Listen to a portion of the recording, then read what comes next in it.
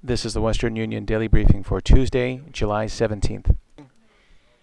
The dollar right now is generally steady to weaker. I think all eyes at this point are really on Fed Chairman Ben Bernanke. He's due to speak on Capitol Hill in less than an hour.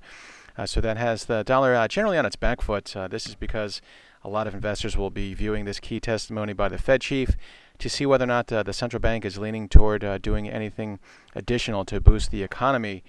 Although the U.S. Central Bank in the latest minutes to their June meeting did suggest that officials were taking a bit of a more patient stance, wanting to see more evidence of a slowing economy. But that's exactly what's happened since the last Fed meeting in June. We've seen manufacturing contract for the first time in years. The job market has remained weak. And even consumer spending, really the engine that drives the economy, has now been in a 3-month funk. So those could be reasons to possibly change the Fed's stance on doing more to boost the economy. So ahead of the run-up to Fed Chairman Ben Bernanke's 10 o'clock testimony, the dollar is generally on its back foot.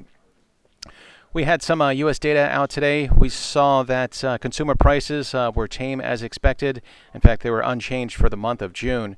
So anytime you see tame price pressures or non-existent price pressures, that is something that can give the Fed some more leeway to consider additional policy steps. But for the time being, that's really taken a backseat to Fed Chairman's testimony, which is due out in a little bit. But for the single currency, it's hovered above these recent 2-year lows against the dollar. This is with the U.S. economy moving into the limelight. That has helped deflect attention from Europe's debt troubles. But that's going to be tough to do. We did get a number out of Germany on German investor confidence. That was down a third month running for the month of July. So that showed how the debt crisis over there is continuing to bite at Europe's biggest economy.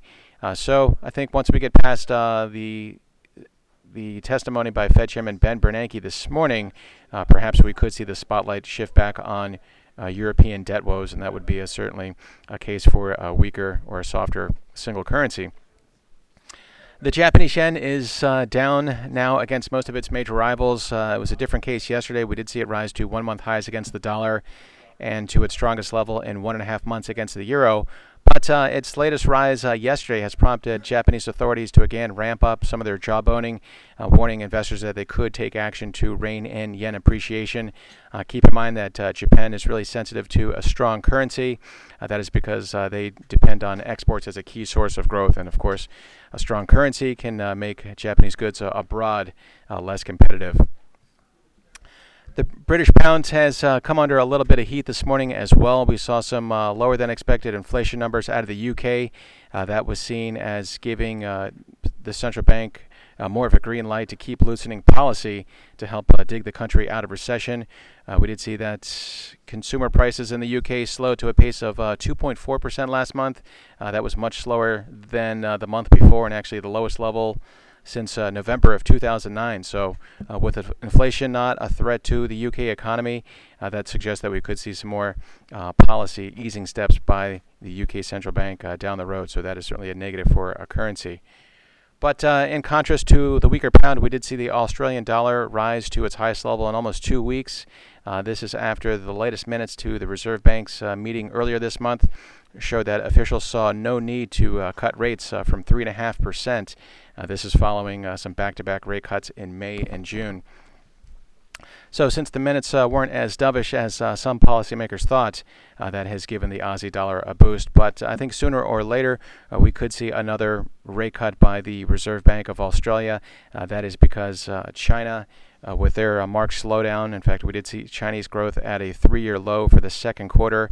That suggests that we could see even slower demand for Australian exports to China. So that has investors thinking that we could see a rate cut again by the Reserve Bank sometime later this year. The Kiwi dollar is also on its back foot. So we did see some weaker than expected inflation numbers out of New Zealand. That did pressure the Kiwi dollar. In fact, inflation slowed to its lowest level in 13 years for the second quarter. So that suggested that any type of tightening bias for the Reserve Bank of New Zealand was on a distant horizon. Lastly, we did have a central bank meeting decision by Canada this morning. No surprise there overall. The bank did keep its key rate steady at 1%. And then in terms of their forward guidance, they did signal that we could see an eventual rate increase by the Canadian Central Bank, given that its economy is on a fairly solid footing.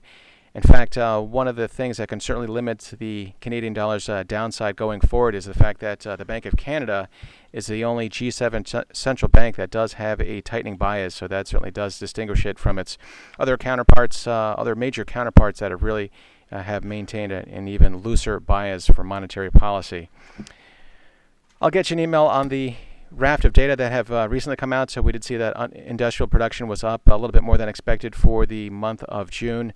That is certainly good news. So I'll pass it along to you. But again, the main focus today is going to be on Fed Chairman Ben Bernanke's 10 a.m. testimony on Capitol Hill.